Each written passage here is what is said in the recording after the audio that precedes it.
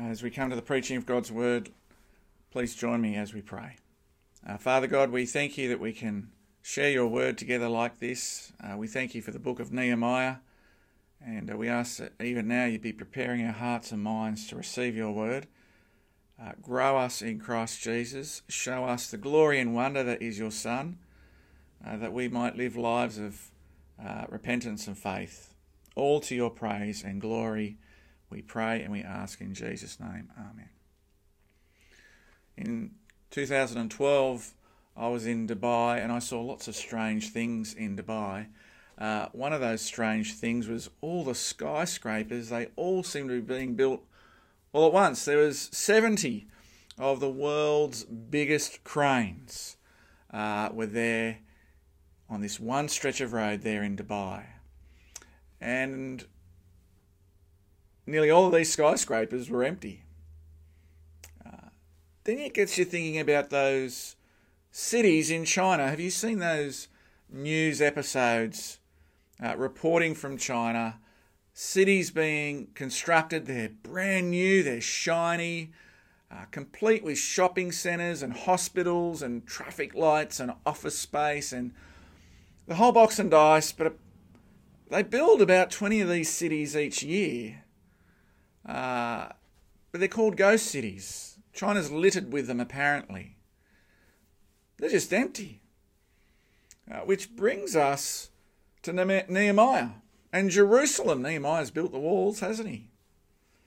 All the renovations are done. Things are shiny and new again. Well, sort of. But there is something else that Nehemiah needs, far more important. What does Nehemiah need for this city? You're right, he needs people. You need people. It's one thing to build walls. It's an entirely another prospect to rebuild a nation, a kingdom. And here lies Nehemiah's next challenge. Each week he's been faced with a challenge. Will he be successful? Will he be vindicated? Last week, today, how's he going to rebuild a nation? How do you do that? And this is really important because being God's people in God's place under God's rule is what God's person is supposed to be about. That's how we live. That's our framework for living. Did you know that? That we are God's people in God's place under God's rule. That's the pattern. Let me do the pattern again. Say it with me if you can. God's people in God's place under God's rule. Well, we see that expressed in Nehemiah. We've mentioned it very briefly. All through the history of God's people, whether it's Adam and Eve in the garden, or whether it's Israel in the promised land, the storyline of the Bible shows us this consistent pattern. What is it? God's people in God's place under God's rule. Beginning to end. And so here, let's talk about God's people in God's place. Pick it up at chapter 7. Let me get my Bible. Chapter 7 of Nehemiah, verse 4. Where are they? Let me read it. Now the city was large and spacious, but there were few people in it, and the houses had not yet been rebuilt. It's a ghost town. It's a ghost town. Where are they? They're inside Jerusalem. But even the surrounding towns have not been rebuilt. Much of the rest of chapter 7 is about that. Those numbers are about the population of those towns, those places. But the city is empty. Be sure of that. And so the rest of chapter 7 outlines a list of those who return from captivity. Here they come. What are they coming out of? They're not coming out of Egypt. Nehemiah takes us not out of Persia. No, we're moving further back to Babylon here. This is the picture. This is where their captivity started. Look at verse 6, what Nehemiah wants to do.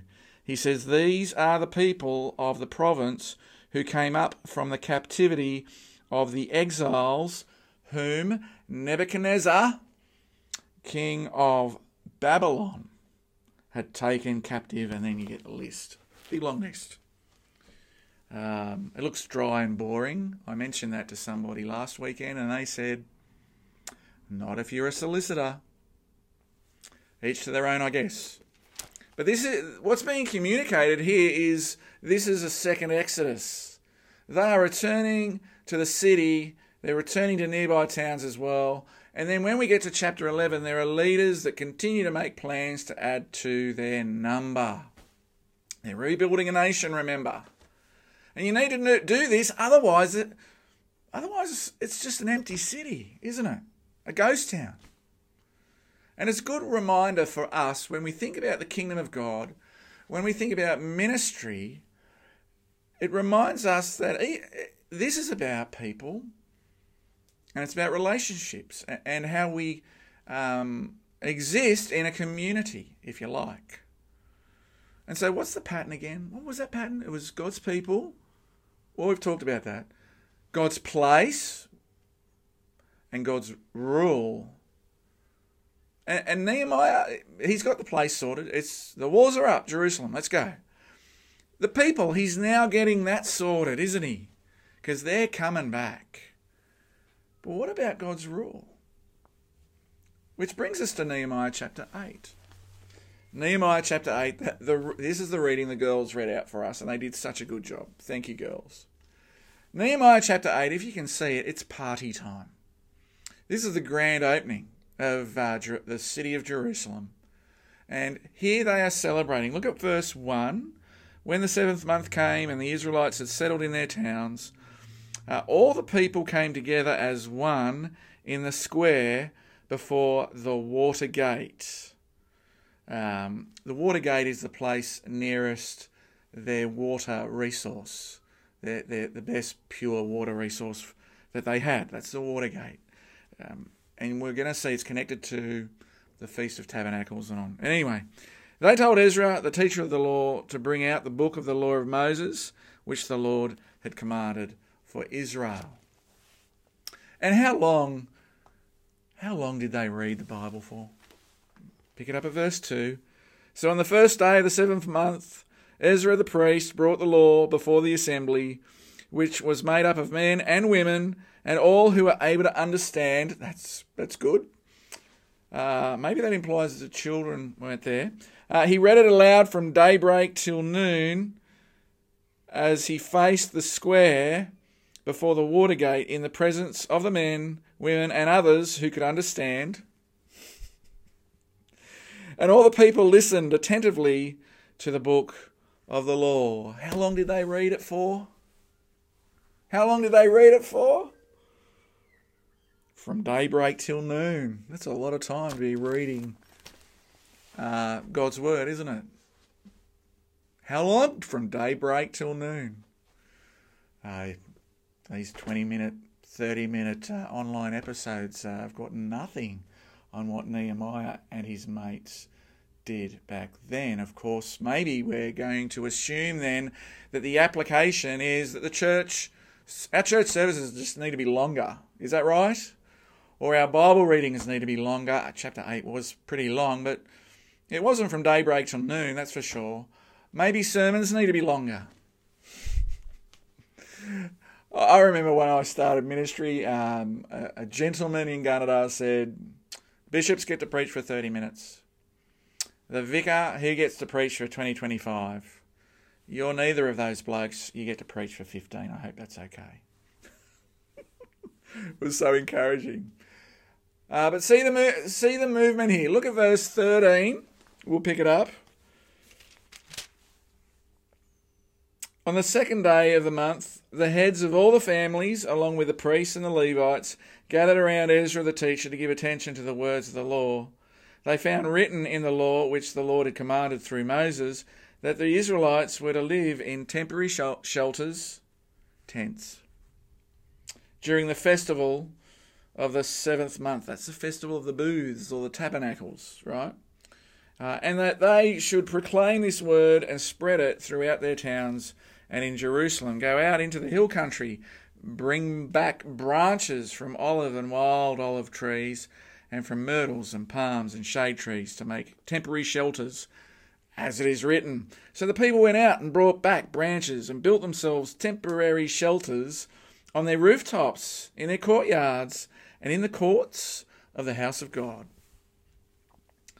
and in the square by the water gate, and the one by the gate of Ephraim. The whole company that had returned from exile built temporary shelters and lived in them from the days of Joshua son of Nun until that day. The Israelites had not celebrated it like this, and their joy was very great. It is party time central. You've got to see that. See the movement, though, that part of their celebration, the focus of this party, the focus of their joy and celebration, they're reading the Bible. They're reading the Bible. Maybe it's the first 5 books of the Bible, the Pentateuch. That is possible. And see that they're responding in obedience as they do what the Bible says. And in this case, it's to celebrate the Festival of the Booths or the Festival of the Tabernacles. That's what's on view. Now, you might be going, what on earth is that? That's a good question. In Leviticus chapter 23, verses 41 to 43, you get a snapshot. It says, and because it's in Leviticus, you can be sure that the context is the Exodus, the first Exodus, the deliverance from Egypt and Pharaoh and all of that. But Leviticus 23, celebrate this as a festival to the Lord for 7 days each year, so it's a week-long party. This is to be a lasting ordinance, so it's law, for generations to come, so you keep doing it. Celebrate it in the 7th month. Live in temporary shelters for 7 days. Go camping for a week. That's great. All native-born Israelites are to live in such shelters, so your descendants will know that I had the Israelites live in temporary shelters when I brought them out of Egypt. There it is. I am the Lord your God, he says. See, do the camping thing. Go and reenact it and go and live it out so that you can remember how hard it was, yeah, but also so that you can remember that God delivered his people from slavery. He's done it before. Reenact it. Learn the story. Remember that you've been redeemed. Don't forget the first Exodus. Remember that God is the one that saved you and rescued you. Also notice you don't do it like you're the solo man. You do it together, in a community, as a family, but also as an assembly. Be like all of Inverell going out to Copeton with your tents and celebrating. Be kind of like that. Except the why is God and his love and his deliverance. There's a deeper story behind it. It's not just camping for camping's sake, as much fun as that might be. And so here is the why of God's law. Why does God tell them to celebrate the Passover or the Feast of the Tabernacles or other things? It's because it helps them to remember their redemption, that they have been redeemed from Egypt. That their God is a rescuing God, a saving God that longs for his people to come back and live as his people, in his place, under his rule. And no wonder they might be tempted to cry about this. They're getting emotional. Because what they're experiencing in Nehemiah's day is like a second Exodus. It's a second homecoming. Even as they confess and pray in chapter 9, Mark Jeffrey showed me this on Monday night. The first Exodus is at the forefront of their minds. It's the context of what they're experiencing and what they're doing. That yet again, here we go again, we're being delivered from slavery. Yet again, God is intervening. Yet again, God is the one who acts. He's the loving Father that steps in. And he keeps his promises. He shows grace, he shows mercy, and he calls his people home to him. Such is the long-suffering patience of our Heavenly Father. See him put up with us. Now we might ask, a good question now is, well, what's the application? What do I do this as a Christian living in Inverell or wherever it is you are? How are we to understand these chapters? Is the application to read God's Word? Are we being encouraged to delight in his law like the psalmist did in Psalm 19? Are we to delight in the law of God and celebrate his word? Are we to obey the Old Testament law? Or have a church camp? Is that an application? Let's go on a church camp. That'd be interesting. Do we celebrate the Feast of Tabernacles? Some might go, yeah, why not? Is this the part where I encourage you about God's Word and say, get into a Bible study? Or to read your Bible every day? Is that what you're expecting me to say in light of this passage? I could, and I kind of have. But some of those are not true. I don't know that they're the main point. And that's okay. So I want to ask you, what do we learn about Jesus here? How do we see the glory and wonder that is Jesus lift off these pages? That's often I pray that before I preach. How do we see that here in Nehemiah? Well, in the Gospels, in John chapter 7 and 8, Jesus turns up in Jerusalem during the Feast of Tabernacles. That's interesting. He turns up actually on the last day, John's Gospel says. And that's the day when the temple priest is doing a water rite.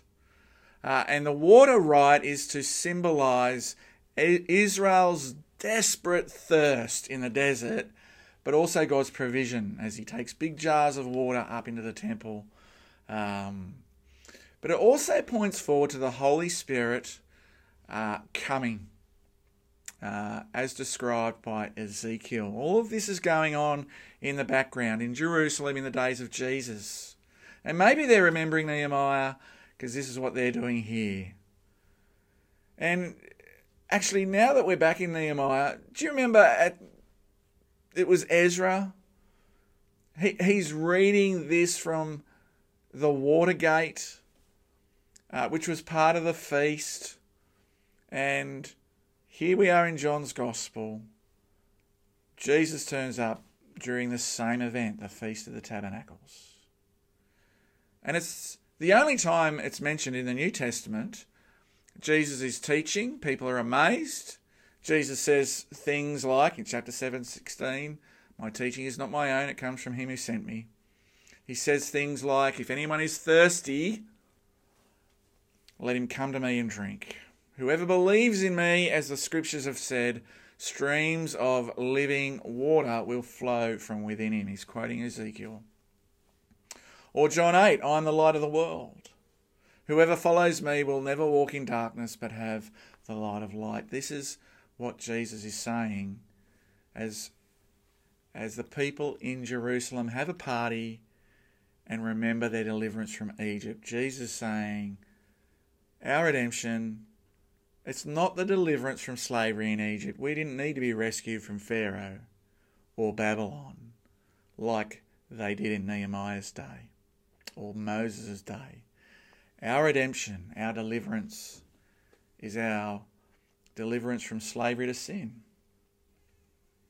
Our exodus is not from the power of chains and toil and hard labour and a cruel oppressor. Our exodus is from the power of sin and death, the world and the devil. This is what we've come out of.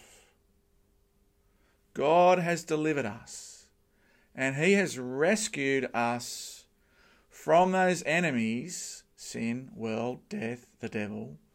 God has rescued us from those enemies in Jesus. The encouragement for us then as we read Nehemiah is to embrace Jesus. Do you see that? To drink from him. Jesus is our Redeemer. He has bought us for himself. We are not our own, we are his. And so, like Nehemiah and his mates, we read God's word, sure, but instead of seeing the law, we see Jesus. Like Nehemiah and company, we remember that we are redeemed, yeah, but instead of remembering our redemption and building shelters and tents, we remember our redemption in Christ and we build church families. The difference between Nehemiah and us is Jesus. It's nothing more and it's nothing less. He is the source of our redemption. Do you see that? That he is the word of God, sure. He is the law fulfilled, sure. But it is through him that we look forward to being part of the heavenly city, the New Jerusalem, to come. That great assembly at the end of the ages. The assembly here in Nehemiah is a foreshadow. It's a foreshadow, a little glimpse, a preview of that bigger gathering at the end of the age, where we will rejoice with Jesus for all eternity. And even church is meant to be a taste of that. And so if we are not about Jesus, all we have to offer our community is an empty city. Our church building that people say is beautiful, it becomes like an empty city, a shell, unless we are about pointing people to Jesus. And the encouragement for us today is, yes, to be like the people here in Nehemiah's time. Yeah, we're to read the word, don't hear that, definitely. Yeah, we're to remember our redemption, we've been saved, hallelujah. Yes, we are to proclaim this to one another, absolutely. But see, the key difference now is Jesus. This side of the cross, God's people are those that belong to him in Jesus. We are his kingdom people. God's place, where is it? It's now in the hearts of his people who belong to him in Christ. And his rule is still expressed through his word, but it's now a word that points us to the fullness of Jesus. How else can you know him apart from the word? And so the encouragement is to embrace Jesus, to let him wash us, to saturate us from head to toe, to think like he does, to walk as he walks, to let Jesus penetrate every essence of our being, that he would shape our lives. Jesus is the living water. And that is to be refreshing for us. It gives us meaning and purpose in our life. But this is the thing, there are plenty of places for us to drink from, aren't there? There are plenty of wells in our world that we can approach. We could drink from the well of the Sunrise program and let Koshi and Sam tell us how our world works and how we should think about different things. And they'll tell us their opinion. They don't report the news for us anymore, they interpret it as well. They preach. Or we could drink from the well of Carl and Ali. Same thing. And they can tell you what to think, can't they? But not Jesus. That's the way the world is. So we might drink from the well of popular culture and allow what is popular to rule our minds, to shape our lives, to tell us how to raise our kids, how to think about gender issues and sex, or whatever the case might be. It could be Dr. Phil that tells you. It could be Ellen. Lots of people like that. And we let them preach to us and tell us how life works. It might be social media. It might be your mates down at the pub or at Rotary or at work. And we let them preach to us and tell us how life works. Oh, no, but not Jesus. Not Jesus, no. See, why do we drink from a cattle trough when we can be drinking from the well that is Jesus Christ himself? The one who offers us lasting salvation, lasting forgiveness, life eternal, love unending. And isn't this then how we see the kingdom of God grow? Nehemiah, he cared about God's kingdom, so he called people back to Jerusalem. We also care about God's kingdom, so we call people back to Jesus and his gospel. We keep pointing people to Jesus. We put on the full armour of God. We clad ourselves with the gospel. We preach the gospel. And that is how God's kingdom grows. We preach the gospel. Amen.